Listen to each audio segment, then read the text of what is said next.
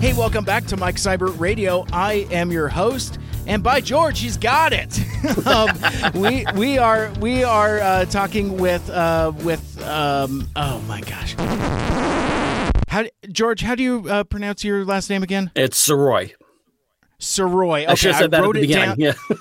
No, I had it, and it's like I unfortunately I use too many notes, and when I don't have my notes in front of me, I forgot. So it's like I looked at your name and I looked at the spelling. I'm like, I froze. I'm like, oh shit, I'm gonna fuck this up. We gotta keep all this in, by the way. That's some really good outtakes here. Oh yeah, man. Well, because I having a uniquely spelled last name, I get really sensitive about pronunciation sometimes. So I always try to listen to somebody's show to make sure I've got it. And yeah, my plans failed me. I needed something to look at, and I just didn't have it. I failed. I have a funny moment to talk about. Actually, back in 2000, I was in Montreal for a friend's bachelor party, and I was getting myself set up over at the hotel. The guy goes in and swipes my card and everything. He hands it back to me, and the way to actually pronounce the last name is Sirois. That's the French Canadian way of saying it. So, and I'm not used to hearing that at all. I'm used to hearing cirrhosis. I'm Sirois. Just as serious. I've gotten serious quite a bit as well. So, which, it drives me nuts. So the guy hands back the card, hands it right over to me, and just goes, "Is there anything else I can do for you, Mr. Sirois?" I was like, "No, that'll do it." Just with a nice big smile. I was like, "That is perfect. Thank you so much, sir." Right? Yeah, it's almost weirdly off-putting, or not off-putting, but it puts you off balance when somebody actually gets it right. Yeah.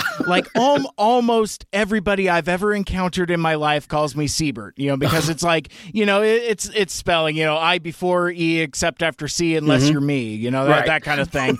But every once in a while, every once in a blue moon, I get one of those, "Well, thank you, Mr. Seibert," and I'm like, who are you? Right. Can I take you with me? It's weird. It's so weirdly flattering that it's surprising. Yeah. And like I said, it kind of puts you off balance a little bit at first. You have to kind of recompose yourself. And it's like, oh, this is just a person, doing business transaction or whatever. It's really not exactly a big deal or anything. Exactly. It's the little things that mean the most, though. They always seem to do. They always seem to do that. Yeah. I've been waiting a long time for this. All talk, no shock.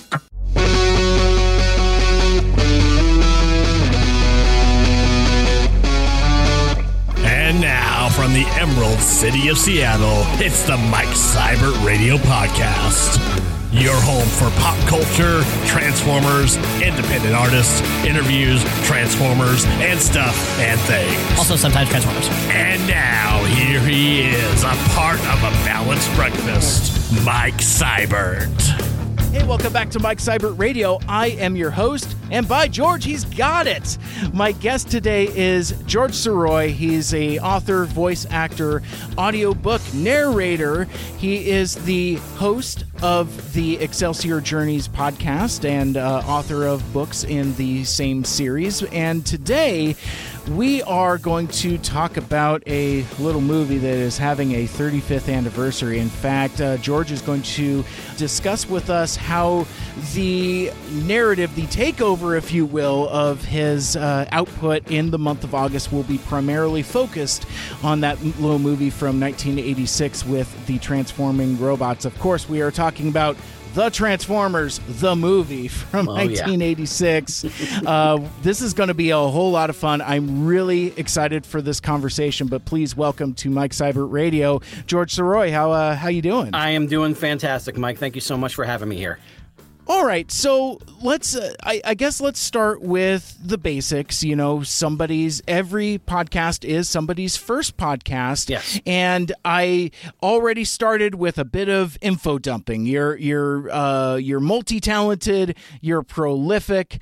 Let's kind of parse out who George Sirois is and what you do, and then let's kind of get into some of the cool things that you've got going on, because before we tell folks to check out all of your stuff in August for the Transformers the movie stuff, I think it would help as good context for folks to know where you were, to know where we're going. Absolutely. And there are times when I'm still trying to figure out who the hell George Sirois is. But I think when you take the writing, the podcasting, the audiobook narrating, the voice acting, like it all, you want to condense it all into one thing, I would say storyteller.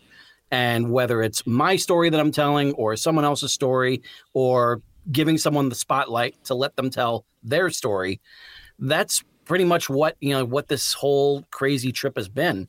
You are correct when you say that I have 3 books that are out there right now. Although technically you can say 7 books because one of them is a 5-part serial that's condensed into 1 book, but that's its own thing. That's a sci-fi sports serial that's called From Parts Unknown, and that's available on paperback and ebook. But the big ones that are connected to the podcast are Excelsior and Ever Upward, Part 2 in the Excelsior Journey. That's a YA sci-fi trilogy that I have going. Part 3 is in production, and I swear to you, publisher, Jeff at A-Loris Publishing, it is in production. I will get it to you, and I am working on it very, very diligently. And at some point, it will be finished, and that trilogy will be complete, and I'll be able to move on to my next big project that I have going on. But yeah, it was that series that inspired the title of the podcast, because when in 2016, I started up with a different podcast. It was this really great roundtable discussion of all these different authors in the St. Louis area. And I was really enjoying being a part of a podcast. Then it got to a point where in 2018, I was starting to get that feeling, that bug of just like, I got to do this. Or just looking through my Facebook friends and seeing all these wonderful creative people that I've known in various walks of life, and just thinking like, wow, these guys need to get themselves out there. People need to know what it is that they're doing, because what they're doing is fabulous. And then after a few months, it was, okay, they need to be on my podcast. So then I had that sort of direction to go in. And then one of my friends, David Lucas, who was running the Right Pack Radio roundtable show that I was a part of, he was listening to me talk about what I was going to call this show, and he looks over my shoulder and he sees my big banner that I have of Excelsior, and he sees the subtitle on there saying Part 1 in the Excelsior Journey, and he points to it and just goes, "Why not the Excelsior Journey?" And I turned around and I looked at it. I was like, you know what, that works, but let's tweak it. Let's call it Excelsior Journeys, since there's more than one. Everyone has their own. And just a few months later, that's when in October of 2018, that's when my first 3 episodes launched. That's awesome, because like I was doing a little bit of research, and yeah, I've listened to a handful of episodes, but the one thing that struck me immediately is that I like that you've got consistent branding. Mm-hmm. So, you know what I mean? It's like, Excelsior Journeys. Oh, it's books, it's podcasts, It's both. Yeah. It's very consistent, and not all of us content creators think that far ahead. The reason why my podcast is called Mike Seibert Radio is because I wasn't creative enough to come up with a title other than Mike Seibert Radio, because that's really what the show is. It's just things from my perspective, my point of view, my take on things, my friends' interests, my creative friends' interests in creative projects and trying to promote them. So it's all just very much through this kaleidoscope of Mike Seibert, so hence Mike Seibert Radio. But like I said, George, I like that you've got that consistency from jump. And talking about your podcast, I don't know if this is weirdly narcissistic or at least selfish. I've been told by many folks many times that it's not all about me. Yeah. And I'm like, you seem to forget what the name of my show is. But I was struck immediately by the variety of content in your podcast, and it reminds me of the content that I do. It seems that you're drawn by folks' individual journeys. Yeah. You have a variety of interviews with a lot of cool folks that we'll call out here in a little bit. Yep. But you're also doing chapter reads of your book. So it's not necessarily one particular thing, which is at times difficult to explain to folks. I know I have that challenge. They'll be like, well, what is your podcast about? And I'll say, well, it's like I just said a moment ago, it's just kind of like things through my kaleidoscope and my perspective. Yeah. Whereas with Excelsior Journeys, it feels like you've done a lot of the same thing, but more focused and even themed, because like even as you're explaining it to me now, it feels like even if you're doing a interview with, say, Michael Bell, voice actor, in your most current episode, we all have those Excelsior Journeys, which I think is really, really cool. Oh, thank you. Yeah, the chapter readings, they're an example of necessity being the mother of invention. I am on track right now to reach episode 100 on the episode that's going to air on August 10th, which is going to be recorded on August 8th, and which just so happens to be the exact 35th anniversary of Transformers the movie being released. So that when I did the math and realized where everything fell, I was just like, well, that's perfect. So I didn't want to mess with that. And a couple of weeks ago, I had a guest lined up, but our communication wasn't quite there. We couldn't quite get our schedules to mix. And I'm just like, well, no harm, no foul. I definitely want this guy on my show. And if it's not going to happen now, it'll happen in the future. But what am I going to record for this week? Because I can't just say no show this week, and then because that's just going to bump everything down. So it was like, well, why don't I just put in a little bit of my Excelsior audiobook, just chapter 1. Chapter 1 is really strong. Let's go ahead and just put that out there as like a little free tidbit for everyone, because you can go ahead and get the full audiobook if you like. It's available on Amazon. But at the same time, I didn't want to drop any chapters from the audiobook of Ever Upward, since that first chapter almost completely spoils the first book. So I don't want to do that. But at least I can. Right. But at least with since I also have From Parts Unknown in my arsenal, I can always go ahead and do a chapter from that as well, which is likely what I'm going to wind up doing this month, because as July is a time when everyone is just kind of scattered. So it's very difficult to really kind of get everyone together for the same weekend and do all the recording. So I think that's what's going to wind up happening is I'm going to wind up reading a chapter from that, either that or chapter 2 of Excelsior, just as another free tidbit, but that's basically where the chapter readings, come from. The main things, the main crux of the show is putting the spotlight on people that are up and coming in their own creative field. When it comes to working with, say, like Michael Bell or some of the other names that are going to be dropped, likely during this show, they're all the people that inspired me. So hopefully like what all my previous guests that are out there that are up and coming in their field, what they're doing is inspiring others. And what I get to do with this show, because it's my show, I get to talk with all the people that inspired me. So that made me into this, crazy mix of various things that I am. And so I'm basically just telling them, you're either getting the credit or the blame. It depends on who's listening. I love that. That's fantastic. And so while we're here and we are kind of under this umbrella of going to be talking about Transformers the movie, you've recently had interviews with several folks that have been instrumental in that movie. Some of the folks I've chatted with as well. But yeah, talk about some of the folks that you've talked to, and maybe some of your experiences chatting with them, because I'm interested to compare notes to see if our experiences with Flint Dille are similar.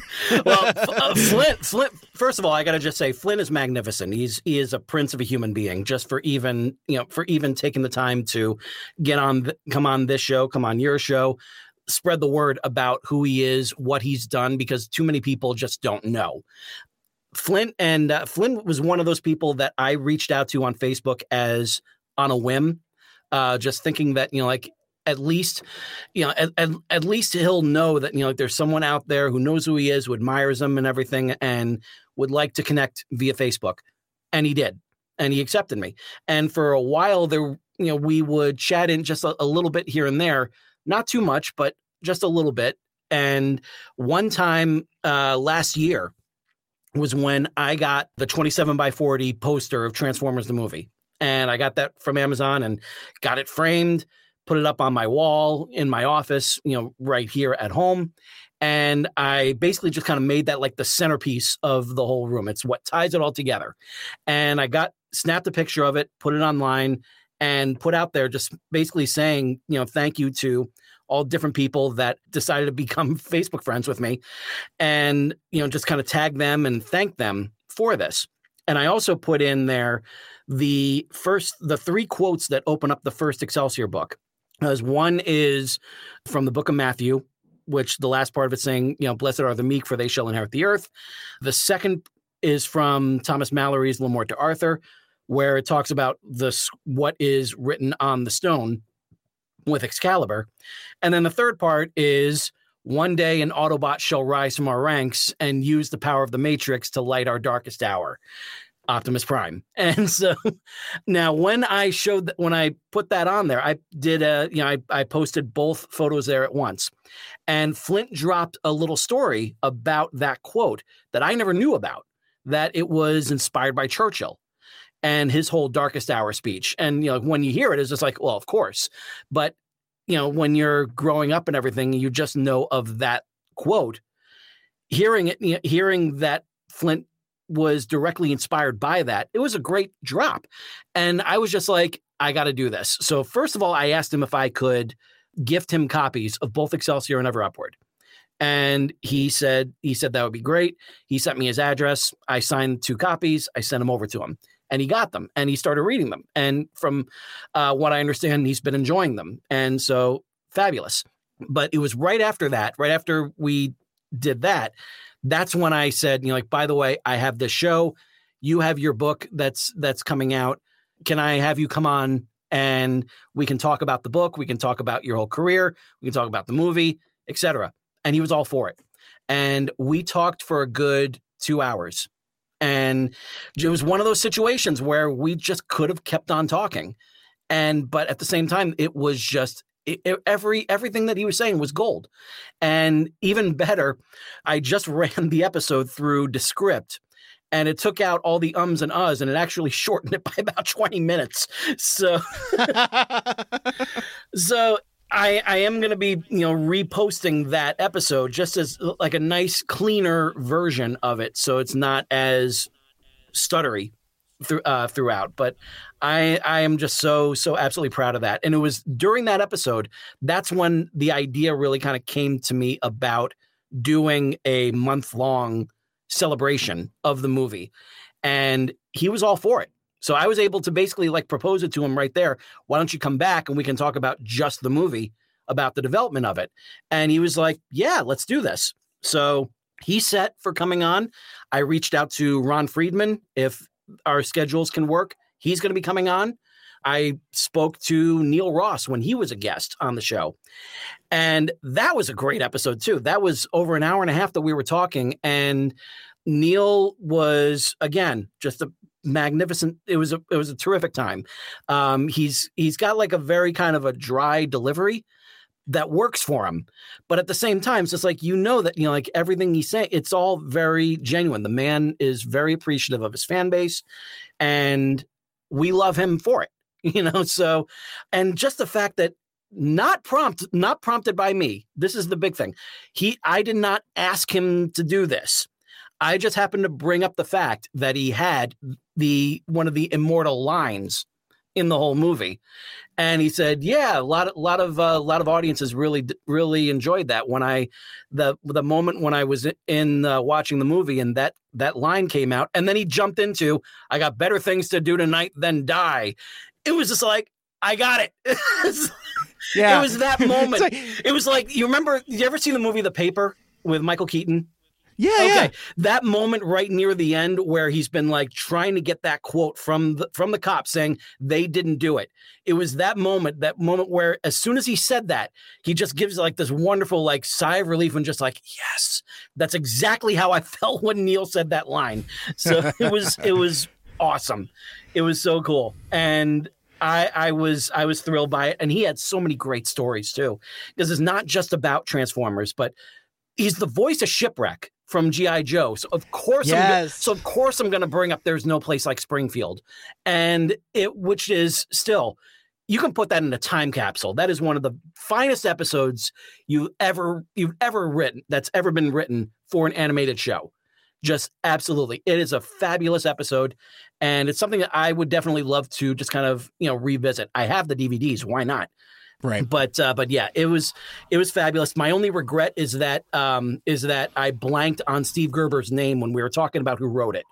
So sure. That was my one regret. I was just like, and then when I look back and I saw that Steve wrote it, I was like, well, of course Steve wrote it. So, it has that sardonic wit from Steve Gerber for sure. Yeah. And not a lot of folks know that Steve Gerber actually wrote a lot of animation. Yeah. It's very interesting. It's like, wait a sec, the guy that created Howard the Duck did a lot of cartoons, and one of them just happened to feature a kid holding a bazooka. Yes. Yes. Try to get away with that now. Yeah, he had just a strangely unique mind. Yeah, just a very surreal outlook on life, and that permeated his work quite a bit. That's a voice that's definitely greatly missed for sure. Steve Gerber. Yeah, and Flint and I were talking about Steve because I recently re-listened to the episode with Flint, because I wanted to hear how it sounded after I ran it through Descript and got rid of the ums and uhs. And it did sound a lot cleaner. It sounded, like you can hear just like a little bit of a stutter like every now and then, but I took out all the pauses as well. So it flows a lot better. And it was a really good listen. And it was that part of it where we got to There's No Place Like Springfield, where Flint was saying that was one of the rare instances where he got to edit Steve. And so he was also a part of one of the greatest episodes ever made of animated television. So just the fact that, I could go on for several shows just about that episode. That's how good it is. That's how good that was. So, but yeah. And then it was not too long after that. That's when I reached out to Vince DiCola's manager, and we were able to set up. We originally had one period set up. Then unfortunately Vince got COVID, and that put him out of commission for a while. But when he was recovered, I've been keeping in touch with his manager, Peter. Good dude. And he and I have actually become very friendly. And I repaid the favor by having him on my show the very next week. So he got to talk about getting into music management. And that was a really fun episode too, because I got to fanboy with someone who is a full-on fanboy. I got to talk about with someone who knows when you say Vera Saraband, they know what you're talking about, and somebody who actually worked there too. So it was a fun episode, but the one with Vince was fabulous. We only had about an hour to work with, but we wound up getting so much great material because he was talking about, I had no idea that he had written Far From Over, or co-written it with Frank Stallone. But oh, okay. But that was a huge part of it. And that led to his getting involved with Stallone, which led to Rocky IV. And so we had a great, so it was like, I would say like about, like a quarter of it was about him getting started in music. Another quarter was about staying alive. And then half of it was about Rocky IV. And it got to a point where we were getting really close to the end of the hour. And it was just like, well, we're not going to go like, oh, and he did Transformers the movie too. All right, By the way, right? Just like as an afterthought. Exactly. So I invited him to come back, and then I told him about what I had in mind for August, and he was like, well, let's do that. So I was like, yes. So now I know what part 3 of the whole thing is going to be all about. Part 1 is going to be about the development with Flint, and if the schedule gods are willing, Ron Friedman will be on there as well. Part 2 will be about the voices. So I'm going to have, Neil is coming back. I also was able to get Susan Blue, RC. I got Greg Berger, Grimlock. I have Michael Bell coming back. And I just got, and I am so excited for this. I got Victor Caroli. Oh, wow. That's incredible. Because he doesn't do a whole lot of press. He doesn't talk to a whole lot of folks. In fact, 2020 in February, there was going to be a TFCon in Orlando, and he lives down that way. And so that was a big in because I saw that he lives in Naples, which is where my father lives. Oh, so very cool. There you go. So, and that was to have been his first convention appearance, because apparently he hasn't done BotCons or any of that other stuff. And then obviously because of the Rona, the show gets canceled. And so he still technically has not made a convention appearance. So that's a heck of a get. That's going to make for a really cool, enjoyable episode. You've got a stacked lineup coming up. And the really fun thing is that for the voices part of it, it's going to be a panel. They're all going to be on there together. And so that's going to be just a real blast, because even though the movie itself did not have the same sort of feel as the show where they had all the actors in the booth at the same time, because that was something that Michael Bell talked about, something that Neil Ross talked about in the previous interviews, was that the setup was very different. They were even, different studio completely. Thankfully, Wally Burr was working with them the whole time, but still it was not the same camaraderie in the sense of the sense of everyone kind of playing off of each other. But what they did, what it wound up doing was even though that movie and everything didn't have that sort of feel, I get to kind of recreate the feel of what they're used to, of doing it for the regular show. So, and even just having Victor in there is just, I consider that a huge blessing, just the fact that he said yes. And because what Victor gets to talk about that I'm really excited about is the different types of narration that they had, because there was the opening all he had was the opening narration for the movie, but he had also had different drops here and there for the show, but he also had an intro and an outro for the overseas release of the movie, where they did this whole Star Wars scroll type of thing, basically setting everything up. And then at the very end, spoiler alert, they got to say that, Optimus Prime is going to return. Just kids, you can dry your eyes now. It's okay. He's going to come back. Yeah. We're not going to traumatize you the way we did all those poor Americans. It's like we heard about the American child who locked themselves up in a bathroom for 3 weeks. For 2 weeks. We just want to make sure that doesn't happen in UK and overseas in the other territories. And it is and it is interesting, that narration, because it's weird watching the UK version, and it's like you said, it doesn't it doesn't have the song. It kind of ducks it. It doesn't have the Superman style opening credits. Instead, it has the Star Wars crawl, which is fine. You could still hear the song under it, but then, like you said, Victor Caroli comes in and basically reads the scroll.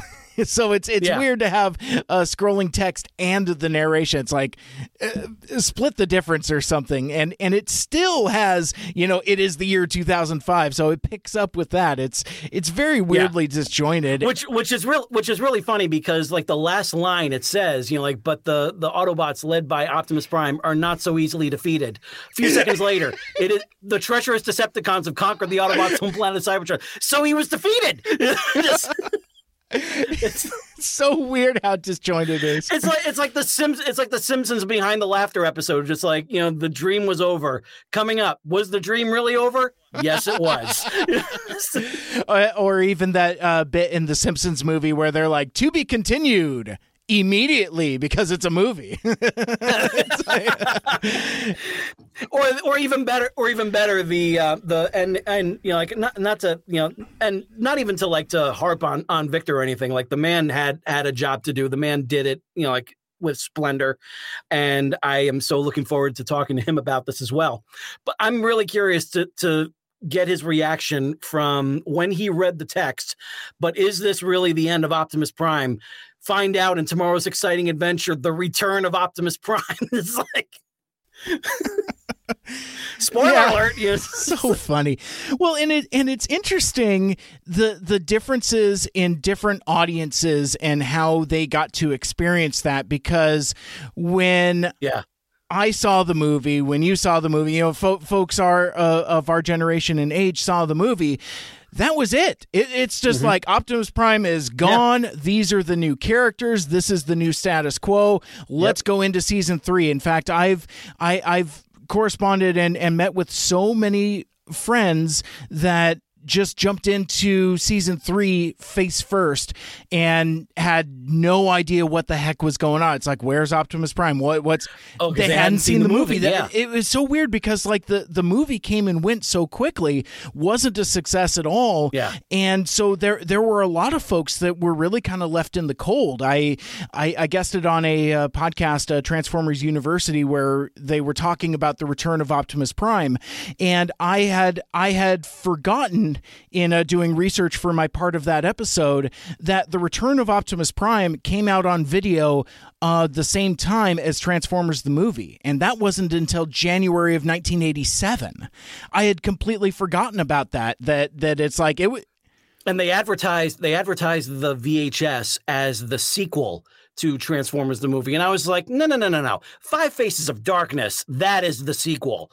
That's you guys gotta go back a little bit. You guys really got to see what was happening while you were away, because quite a bit happened. So that being said, before we get too deep in the weeds, because I think folks that are listening to this know Transformers the movie already. So so I don't necessarily need to backpedal that far, but what I'm really interested in discussing with you is really why Transformers the movie. Why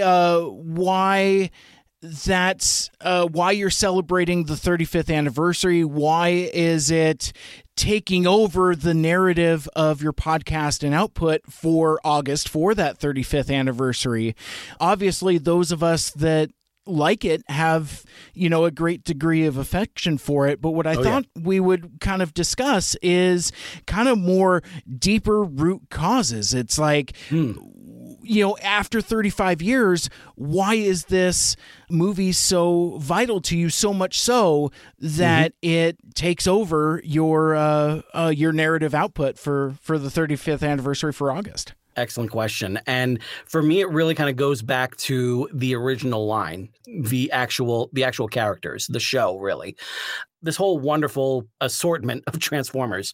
It's a big part of me because I believe it's the first franchise that I discovered, because, there have been other shows and everything. There was, He-Man and the Masters of the Universe came before this.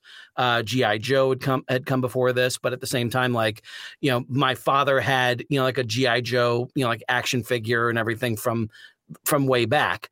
And, he took the family out to see the original Star Wars. He took us to see Superman and everything. Like, these were all established characters that had been around for quite a while. And, like during that time and everything, it was someone else who really kind of brought me into that particular fandom. With Transformers, that I discovered on my own.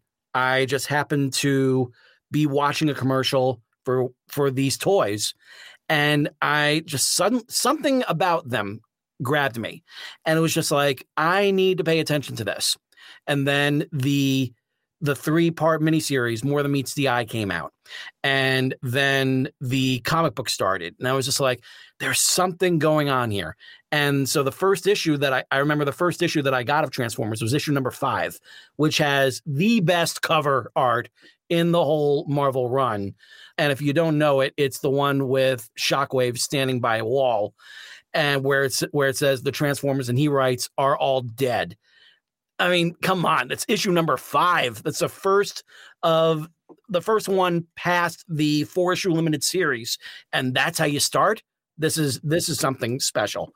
And then they just happened to they were airing season 1 during the time on Sunday mornings on WPIX 11 in Poughkeepsie, New York.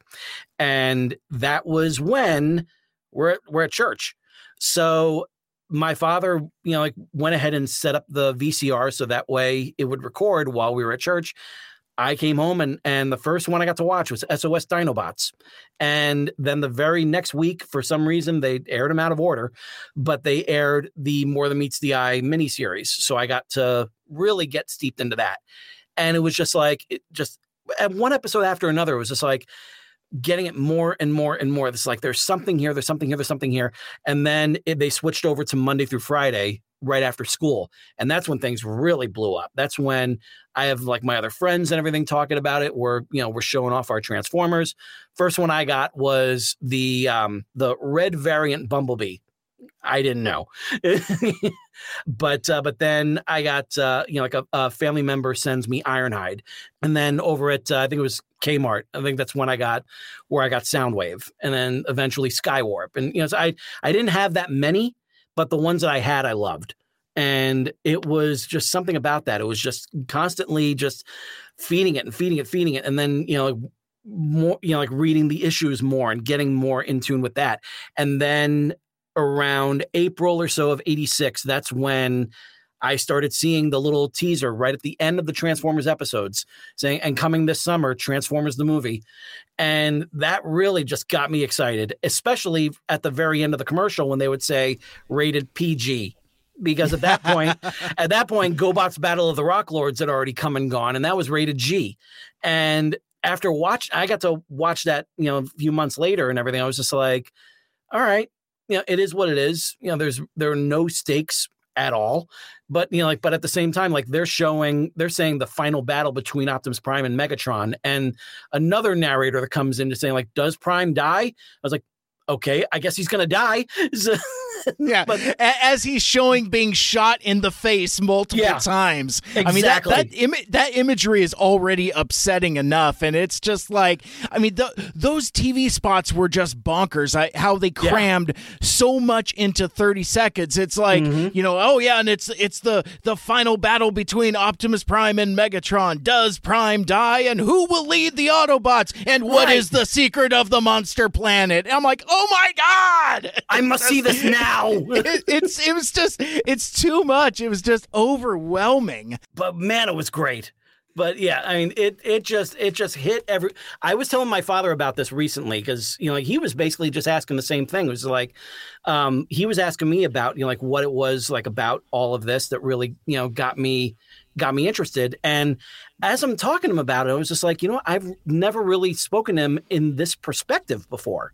I didn't tell him about how it started with, toys because of the Diaclone and Microchange lines over in Japan. Like I didn't talk to him, with able to regurgitate all that info from the toys that made us, but it was just great. It was fun, getting to kind of fill him in about that. And also just kind of reminding him that on the day that it came out, my uncle called up my father and he said, whatever you do, don't take George to go see Transformers the movie. I'm going to take him to it. And I didn't know that, until I got until I got home. And I asked him, "Is like, can we go see it?" And then he said, like, "Well, I just got this call from Uncle Bob, and like he wants to take you to go see it." And I was like, all right. And just kind of like, it was August. I didn't have to worry about spoilers from students or anything like that. It was just like, I'll just stay in my little bubble until we go see it. And then it turns out like a couple weeks later, we were talking a little bit about it and I was talking to my aunt at the time and saying how the different movies that I'd seen so far at that time, because I mean, summer of '86, it was huge. And it was just like one thing on top of the other. No wonder Transformers the movie didn't last in theaters. It never got a chance. Like it was just swallowed up by so much that was going out there. Between like Top Gun and Aliens and Karate Kid Part 2, The Fly, and like everything. Yeah, it was. Yeah, and that was a time when like movies stayed in theaters for 12 to 14 weeks. Mm-hmm. It's just crazy. You just don't see that now. Yeah. So, and then I was saying how like, but the one I'm really looking forward to seeing is Transformers the movie. And my uncle just comes over and he's just like, "You ready to go?" He's like, "We're going now?" It's like, "Yeah." It's like, "All right, let's do this." So we're in the car, we're driving over to the theater, which is not far away. And he's asking me, it's just like, so fill me in on this. What's what's the whole thing all about? And I lay out the whole thing. I'm shocked that I didn't go into the Victor Crowley voice and just, just didn't say like, "Many millions of years ago on the planet Cybertron, life existed, but not life as we know it today." I just broke it down to him, like really succinctly, and I'm really glad I did, because they really kind of drop you right into the middle of it all, don't they? Yeah. Well, and you have the time jump too, and it's just like it's just you're really thrown in the deep end right away. Yeah, and like it was everything about that movie from start to finish was just ballsy. Like that, it's every single thing that they would do, they would not try today. They just wouldn't. They would not, kill off beloved characters and keep them dead. There's so much that they would not do. There was a lot of violence that's in this. And from what I heard, like there were some parents that were getting really upset and taking their kids out from the attack on the shuttle at the very beginning. I mean, granted, Prowl's death, my God, just like still even now, I mean, just grisly and gruesome. And I would imagine that, had the same parents that had taken their kids to go see the Rock Lords the year before, that it's like, what is this? This ain't GoBots. We're leaving. We're leaving. Yeah. It would have been, I mean, it's. Yeah, there's a lot of carnage, and I mean, and characters that we have known for years dying off screen, just like RC pulling Windcharger's dead corpse, like out of the line of fire, and then there's Wheeljack's body right next to it. I mean, like, I just go on and on about. There's so much that they did with this that they just would not do now. They would look at Transformers the movie as what not to do, but at the same time, every single thing that they did is a reason why that movie endures today. Exactly, and that's what I was going to say, and that's the way I talk about it with folks that ask me those same questions. It's like, why are you so hung up on this movie? Why do you like this movie so much? What is it that keeps you buying home video versions of it that you already have over a half? Yeah. I have more copies of Transformers the movie than I have Star Wars. Yeah. And I can believe it. Yep. George Lucas and 20th Century Fox put out a lot of copies of Star Wars, and I have almost They sure did. And that was before he was tinkering with them too. Exactly. So. And I think I still have more copies of Transformers the movie than I do those. Yep. And that's what it is. It's the longevity of it. It's the audacity, the sheer audacity of the project that gives it that longevity.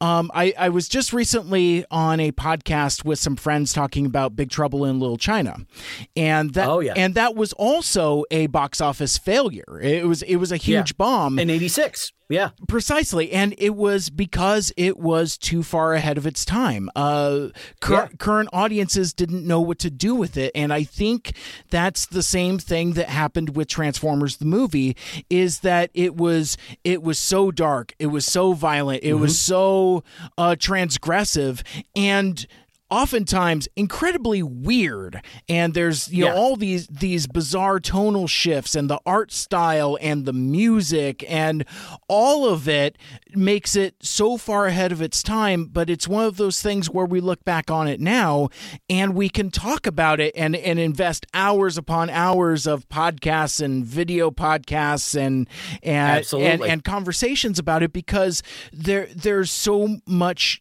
depth to it. And honestly, you don't see anything else from that era, or at least like as a singular piece of media, to get that much reverence and attention. Like, I mean, I don't even know if a high definition transfer of G.I. Joe the movie exists. I know it's on Blu-ray, but I think it's a scan from a DVD or something like that. I think you're right. Yeah. And so it just doesn't get that same level of appreciation. I mean, to say nothing about other animated fare of the time, like the My Little Pony movie or the Care Bears movies, Rainbow Bright.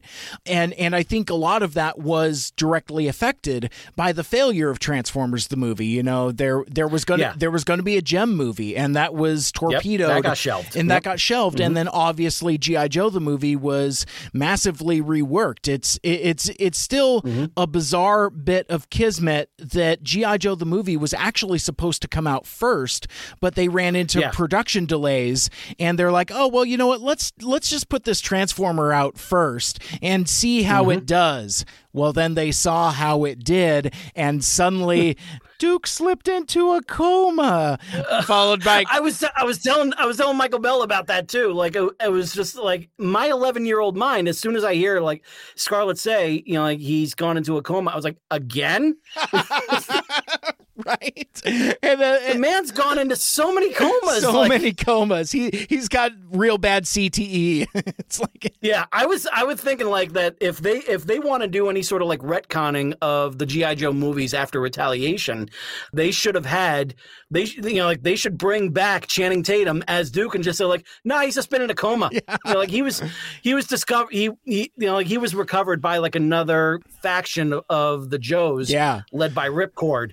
You go. So that way Marlon Wayans can come into it and get him on, get him on there and get him out. So there was always that option, just wanted to throw that out there. Absolutely. To Hasbro Studios and everything. And just like, you know what, you don't have to start from ground zero or anything with this. You can always just kind of like pick back up and read it. Cause I mean, Retaliation itself, just to go off on a slight tangent, that was definitely, it was not a direct sequel to The Rise of Cobra, but it was enough of one, there's definitely like the whole thing with the president, the whole thing with Cobra Commander and Destro, being behind bars and everything, there was so much that went into that. But at the same time, there was so much that was reinvented that I was really taken. I had a blast with Retaliation. I know with a lot of Joe fans, I'm kind of in the minority of that, but I had so much fun with Retaliation. I felt that captured almost everything that I remembered growing up and loving with G.I. Joe. Yeah, I thought that they threaded the needle as best as they could. I don't dislike that movie, and I remember having fun with it in the theater, and I remember thinking where it's like they're trying to cross the streams between Sunbow and Marvel as best as they can. I mean, you've got a heavy lean on the ninja stuff, but you've also got the tactical military action, and again, I think they did the best they could with what they had. So since we're in a Joe tangent, let me get your hot take on this Snake Eyes stuff. How are you feeling about that going into it? I need to take a look at the trailer. Actually, I have not seen the trailer yet. I am I'm interested in knowing who is behind the scenes for it. I feel like that's a big factor. I'm fine with the fact that like that they want to go in that direction with an origin story and focus on someone who doesn't talk. I think that's a really interesting risk. Like I said, I haven't seen any trailers or anything. I know that a lot of the hardcore fans are really turned off by the fact that he's not blonde hair, like a blonde-haired American, and I get it. I definitely get it, but at the same time, it's just like, from what I remember, the flashbacks that they showed in Rise of Cobra, I don't think that kid had blonde hair. Right. So I think that's what they're going through. That's what they're going by.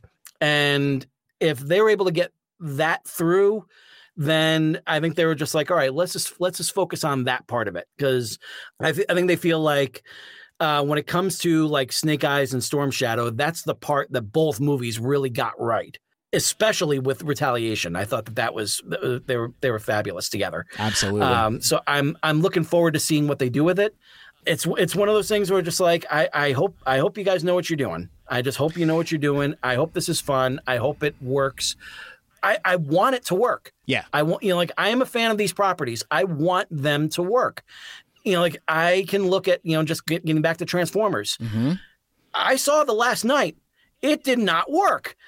Yeah. And I just remember like just wanting to like that one, and it just wouldn't let me. Yeah. And because it was just coming up with like, I was excited at the end of Age of Extinction. I really enjoyed that one. Mm-hmm. I feel like if you take away, you take away the whole Chicago escape sequence, and you take the whole lift things up and put them down part in Hong Kong, and you have like a much tighter movie than what's out there right now. Mm-hmm. And I think it would have satisfied like all quadrants. So it got me really excited right at the very end, and knowing where it was, feeling like, okay, we're going to go in a really cool direction here. Now we're going to go over to King Arthur. Why? Yeah. Yeah. And we're gonna bring in other Decepticons like Suicide Squad members. Why? It's like we don't know. It was just like, yeah, it feels like it was written by committee because it was. Yeah. It's literally it was that whole roundtable that they did. Like I would have loved to have been in there. Like at the same time, it was just like I already have an idea that I've even been like kind of fleshing out a little bit more that can carry on after The Last Night. Mm-hmm. And it can also incorporate the Bumblebee timeline that it looks like they're working with and give it its own Transformers Days of Future Past kind of feel. There you go. So yeah. I feel like that needs to be done to successfully like wrap up the Bay movies Mm-hmm. and move on in this whole other timeline. Because I feel like if they just go like, oh, we're just doing these now, these don't matter anymore, I feel that's dangerous. I feel like they did it really, really well with the X-Men movies. And, you take out the X-Men Origins Wolverine and you got like a really solid continuity going there. So again, just kind of like, touching up on just going off on one tangent after another. Yeah, absolutely. But this is it. Like this is the sort of stuff that I grew up on, and it's the sort of thing that inspires creativity in a lot of people, including me. And I feel like that is something that I feel needs to be celebrated, which is what comes right back down to why August is going to be the month of celebrating Transformers the movie, because I feel it needs to be celebrated. Absolutely. Now, I want to take a step back from our deep tangents for a sec. I would like to go back to your original watching of the movie with your uncle. What was the reaction when the house lights come up? I'm very curious about this one.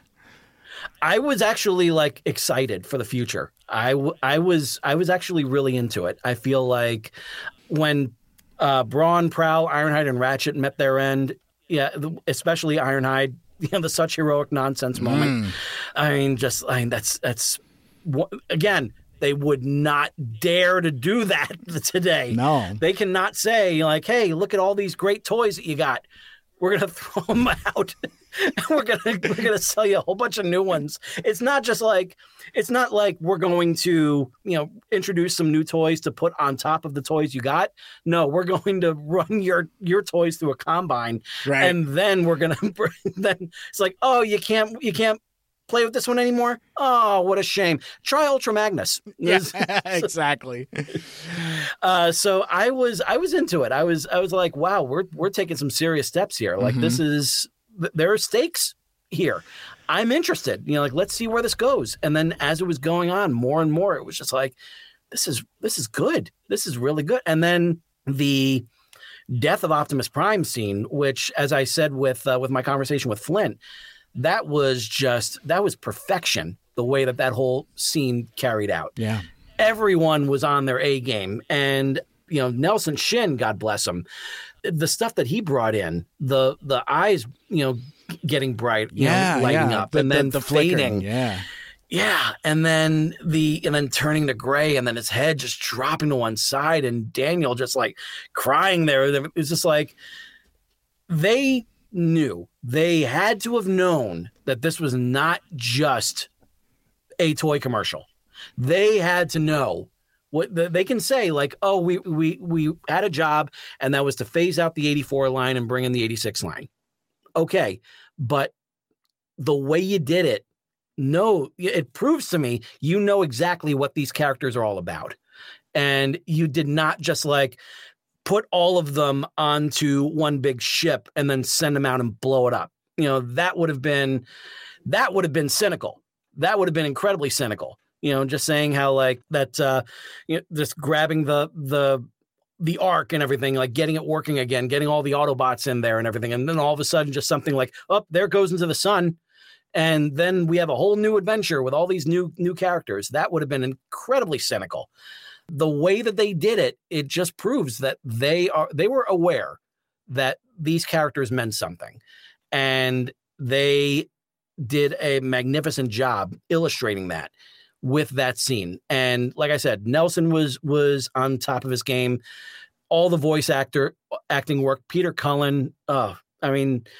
You can't say enough about Peter Cullen. The man is still just absolute genius, and is someone that's my big get. If there's any opportunity to have Peter Cullen and Frank Welker, like in there, of course, the two that don't do as much social media or anything, or are really difficult to pin down.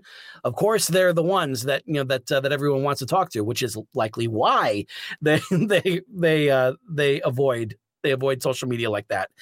But his acting was phenomenal. And, Robert Stack was great. And then Vince DiCola's music. I mean, like it got you. Yeah. It got you in such a great way. So it was big. It was, that whole sequence was just fabulous. I just remember really being taken by that. Mm-hmm. Got choked up a little bit. Just because like Optimus Prime is always someone that I hold in high regards and always will. But what really interested me was afterwards when Megatron met Unicron. Yeah. And it was that whole scene. It was just like, what? Okay, now the plot's getting, kicking into gear now. Now we have some brand new Decepticons, but they're reconfigured versions of the old ones. So they're not replacements. They're the next step in their evolution. Yeah. And so that's really cool. Like, and getting rid of Starscream the way he did, it was just like, this is great stuff. Yeah. This is so much great stuff. And then of course, Spike dropping, oh shit, what are we going to do now? Well, and I was going to ask you about that too. So, like, we talked about kind of the violence, but you had mentioned that you would go to church on Sundays, and I was wondering what the family's response to the profanity, because I know folks that like have had issues with the violence, but I've heard that folks had even more issue with the profanity, which is obviously what got it that PG rating. They intended for that so that it would play later in the day. There would be more showings, and even that part of smart. It was smart. Yeah, kind of backfired, but also very, very smart. Oh yeah, you can tell that at the very core of this, there is a marketing agency that's pulling the strings, and Griffin Bacall, those guys had done some amazing work with this. They had brought in the right kind of people involved as well, and so that idea of just dropping that S-bomb and giving an Ultra Magnus a damn it line, later on, also noting that they took out the oh shit line from the initial video, the initial video release, and the one that they did that Rhino did years later. They didn't drop in the S-bomb until its first release on DVD that Rhino did, the almost bare bones version of it. But it was I was just like, as this 10-year-old me and everything to come right? Yeah, I mean, Spike said shit. It makes it feel very adult, especially coming from that character, because Spike is the character that you identify with when you're watching the shows on Saturday morning and weekday afternoons in 1984 and 1985. Now you have this time jump, and this character that you were along with, the identification character, is now an adult, which is kind of cool. You get, cool, I'm looking up to this character now, and then he starts swearing. It's like, Spike is pretty cool. He's a cool dude. And what's really cool about that is that what they did with Spike later on, I thought was fabulous. Yeah. The way that character kept on going. And especially, even though I'm not the biggest fan of the Rebirth, the 3-part miniseries that wrapped up the whole thing, that should have been 5 parts. But David Wise, the late great David Wise, had so much to say. Folks, take a look at I think it's called just like David Wise interview on YouTube. It's there. It's about 20 minutes long. He breaks it down of all of the different budget issues and everything that was happening, all the issues that he had with writing the Rebirth. And it's a great interview. It's a really solid interview. But what I love, Spike just really, it's like he came into his own. Yeah. Especially in that miniseries. Like he was stepping forward. He wasn't just like, hey, I want to go too. It was, he was being like he was being an authority on there. Yeah. He was he stood up to Optimus at the very end and said told Optimus that he was staying on Nebulos, and just saying like, Prime, he's got my boy. You must trust me. And finally, and Optimus deferred to him. So he really was like a hell of a character, and somebody that I hope will have someone like that in future Transformers movies. Absolutely. And with that, with the progression of old characters, obviously comes in the new characters as well. You've got Ultra Magnus, you got Cup, Hot Rod, RC, etc. Springer, of course, and Blur, all these characters were super cool. Except for Wheelie. Wheelie sucks, but that's all right. Wheelie sucks. Like there was this great moment. I think it was in Ghost in the Machine in season 3 where Spike and Bumblebee got to ride together. Yeah, and that was just like, all right, that's good. Let's keep Wheelie over there. Let's get more Spike and Bumblebee, because they have a good chemistry. They always have had a really good chemistry. And so that part of it, I feel like that was something they should have, focused on more. It's like, I get, Daniel with Wheelie, I get that. Yeah. But let's put more focus on Spike and Bumblebee, because that's a pairing that we knew was going to last from the beginning. Yeah, and I think that's the thing that the writers kind of miscalculated. It's like you give us both dynamics. It's like you bring in new kid appeal characters in Daniel and Wheelie, where I think that's where kids are supposed to go. But folks like us were starting to grow up and grow out of it. So the time jump works. Yeah. Aging Spike works. And everybody likes that dynamic of Spike and Bumblebee. Why not stick with that instead of trying to put in the new kid appeal characters, because the fan base had kind of outgrown it. I think that was their big miscalculation, even more so than the crass consumerism of the movie of, killing off all the old characters so that you're motivated to buy the new ones. But yeah, I think they just didn't quite know the audience and didn't trust the audience. I think it's not that they didn't know the audience. I think that they didn't trust the audience, because everything else in season 3 works very well. It's like, you've got you're moving away from Earth. You're going into hard sci-fi. You're dealing with aliens and weird concepts, and all of that stuff springs out of the movie. I think that's why the movie is still so iconic, because there are all of these bonkers concepts that come from the movie that are still called upon in any iteration of Transformers fandom. It's like, if you get a nickel for every time somebody says one shall stand, one shall fall, or, I mean, so much of that dialogue has been repurposed and reused, and that speaks to how iconic of a touchstone this is. I've heard my buddy Anthony Brucali, who hosts Transformers University at TFU.info, he refers to the movie as the centerpiece of G1. It really is. Because it really is. I mean, and G1 is really kind of like defined as like before the movie and after the movie, but the movie itself is this thing that exists. It's the jewel right in the center. In pop culture. It's the jewel right in the really center. It really is. And like I was talking a little bit more with Flint about this during our talk. A couple of years before I got to talk with Flint, I met Greg Berger, and he was at a convention that was wonderfully stacked with a lot of really great pop culture people, but it was horribly marketed, so no one really knew about it. But that was it sucked that it was basically like throwing money away for my table, because I had my books there. But at the same time, it offered a chance to kind of walk around a little bit and chat with some of these people. So that's where I got to gift Greg a copy of Excelsior. And I got to, talk with him about it. I showed him the 3 quotes, and he looked at that. I was just like, I'm going to show this to Peter. I was like, awesome. Please do. And this was before I knew that the podcast was going to get going.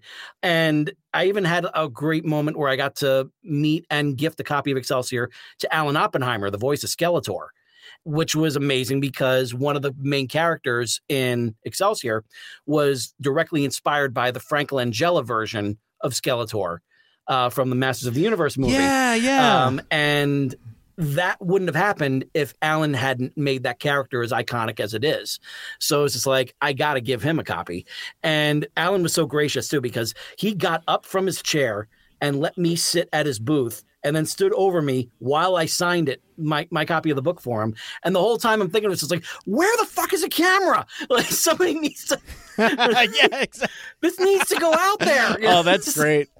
But I had a moment, and one of my friends, who's also like real hardcore into Transformers, she asked me, what would I have done differently for season 3? And I said, like, the main thing I would have changed is we go back to Dark Awakening, and Optimus, he still overpowers the programming that the Quintessons gave him, but he doesn't kill himself afterwards. He's still banged up. He's still badly wounded and everything. He needs to be on a life support system. And that is what keeps him on Cybertron and acts as a mentor for Rodimus. Rodimus still has the Matrix, and he's still going out on missions, but he has Optimus's ear. He can go ahead and like use him as a guiding force. And so basically he would be in the same role that General Hawk was in on that same season of G.I. Joe. So, because they brought in General Hawk that same season. So he'd basically be like the same thing. He would be the top guy that would, like be looked at, like with reverence and everything, but he was not in a position to actually get out on the field. So Rodimus would do that instead. Then you have, and this is also dependent on Hasbro getting their ideas in gear a little faster than they did. And saying that there would be some sort of, universal catastrophe or something that requires Optimus to actually be there. And so you have a human that is working with him, with that, with his life support system to basically like try to improve it as much as possible to the point where that human would actually have to wear it and become it and become the Power Master. So that way you have Power Master Optimus Prime. I see where you're going. And then all of a sudden, right. now you have Optimus, like back and everything in gear as the Power Master that Hasbro puts out. So there you're in with him coming back, and not just bringing him back because somehow during all this conflict and a ship blowing up and everything, that a couple of humans just happened to get on there and get a perfectly pristine Optimus out of the ship. You can tell I'm really bitter about that. Just before, yeah, it just doesn't line up. It clashes so badly with the continuity, and it pisses me off. It was just like if you want to have them rescued, fine, have everything be what it is. Have everything carry out what it is in Dark Awakening, but have Jessica and Gregory pull up in their ship after everything is done. It's just like, what's that thing floating out there? Well, and it's also kind of weirdly doubly frustrating as well because, like, as a singular piece, The Return of Optimus Prime is a pretty decent episode. Yeah, it's a lot of fun. There's some cool stuff in there, some great concepts. The animation is fabulous. The animation looks terrific. It looks the closest thing to the movie that was out there. It looked really, really good. And, absolutely, and of course, the Stan Bush cameo at the very end. Why not? That's the time when you bring out the touch. That's which again, kind of putting some mild profanity into it. It has the line "when all hell is breaking loose." I mean, that is in a weekday afternoon cartoon there, and that's like, all right, I like it. I like it. Yeah. And again, it's just touchstones like that. It's like, look at how ubiquitous Stan Bush's music has become because of the movie. Yeah. And we were talking about this earlier when we were talking about Vince DiCola and his relationship with Stallone. Mm-hmm. It's interesting, the weird connections with Stallone and Transformers, because obviously The Touch was originally written to be Cobra. In Cobra, that Stallone movie. So it's just so weird, these weird alternate parallels where everything eventually... It's almost 6 degrees of Kevin Bacon. It's like 6 degrees of Transformers, the movie. Yeah. Because between that's how Robert Stack gets Unsolved Mysteries, kind of based upon the strength of that voice work. Mm-hmm. And yeah, it's interesting. And like I said, for me, what makes Transformers the movie a topic that I still enjoy talking so much about is that it's iconic in a way that's separate from the rest of the franchise. Obviously, Transformers as a concept, as an IP, is part of the pop culture. But the Transformers the movie also has a separate and almost unique place in that, you've got the Marky Mark connection, the Boogie Nights stuff, and who ends up being in the live action movies. Again, all these weird 6 degrees things, but you've got episodes of the Goldbergs, using that, and you've got Dare being used in Netflix's Glow. It's just like all of these reverberations that come out. And I think they used the touch on Chuck as well. Yes. Yeah. That's great stuff. It's great stuff. And the way you said that really is something, because the general public knows about Transformers. The fans know about Transformers the movie, and they know the effect that it had on them. And if heaven allows, you're able to see that in the theaters more than once before it leaves, it really was just something really special. You can't really pin down, but it's something that, It really is. It's beyond good. It's beyond evil, beyond our wildest imagination. Like that's what they said, and that's what's there. Absolutely. And I've told this story in a number of other places as well. I had the opportunity to see it twice in the theaters. Oh, nice. And it was on the strength of that commercial. We were talking about the commercials earlier, and one of them was like, it's so big, it's so exciting, you've got to see it twice to take it all in. And I remember talking to my mom, almost quoting that verbatim, and she's like, we'll see. And, like within like the next weekend or something like that, grabbed a couple friends and she took us to go see it, nice. Which was the second time for me. And it was, so I always remember that very fondly. And that's almost like one of my weird childhood flexes. I'm like, yeah, but I saw it twice. Yeah. And they're like, lucky. It's like, oh, little rich kid over here. Right. And I'm like, well, I went to go see a movie twice. Okay. But you remember those bits of, I guess, predating viral marketing, but it's just like, like you said, the tagline, or like we were talking about the commercials. I mean, there's just so many ubiquitous things that are so unique to this movie that I just, I think the only other date that's more cemented in my mind for when a movie came out was June 23rd. When Batman 89 came out. Yep. But outside of that, it's which has the greatest teaser poster of all time. That's absolutely. Yeah, I'm proud to say that I got that hanging up in my office at work. And nice. Yeah, that was a big get. Getting that one. I always wanted to have that poster, and I always wanted to have it framed, and I got them both. So, yeah. That's so cool. I love the photos that you've shared of your space there, and just, I mean, let's okay, as we close out, let's talk about the poster too, because like the poster is really in itself a bizarre piece of art. Yeah. In that, like, it has, first, the style is kind of weird. Like I'm sure having the poster in the size that you've got it, I'm sure you've stood and looked close to it. Like the expressions on the characters' faces are kind of goofy.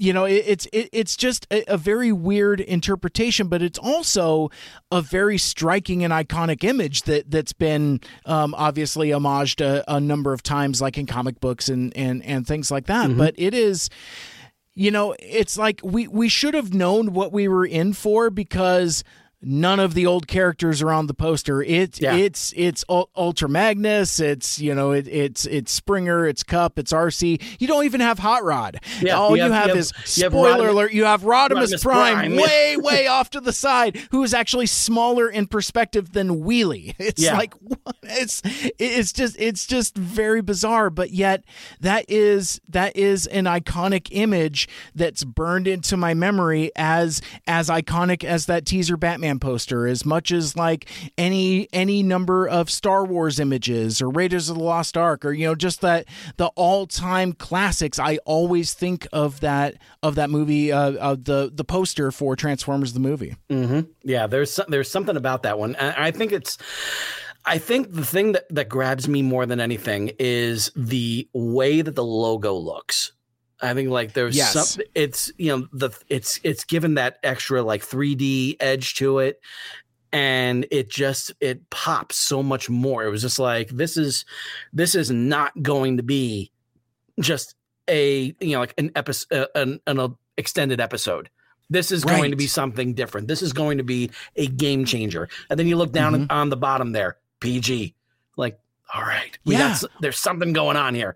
It's a real movie, and like it's got like all of the cover dressings and all of that stuff. It's like, DEG presents Dino De Laurentiis, who like I didn't know anything about movies, but I knew that name from like seeing that. I'm like, it's a real movie in a way that Rainbow Bright wasn't, or My Little Pony the movie wasn't, or or GoBots. None of those really felt like movies. And for me, Transformers the movie, even now, is still the meter stick that I use to measure a television to movie transition. Like I remember watching like Star Trek Generations, and I'm like, well, it's fine, but it's no Transformers the movie. Yeah. It's like, and it's just that confluence of like the time jump, all of the ambitious choices with regards to the characters.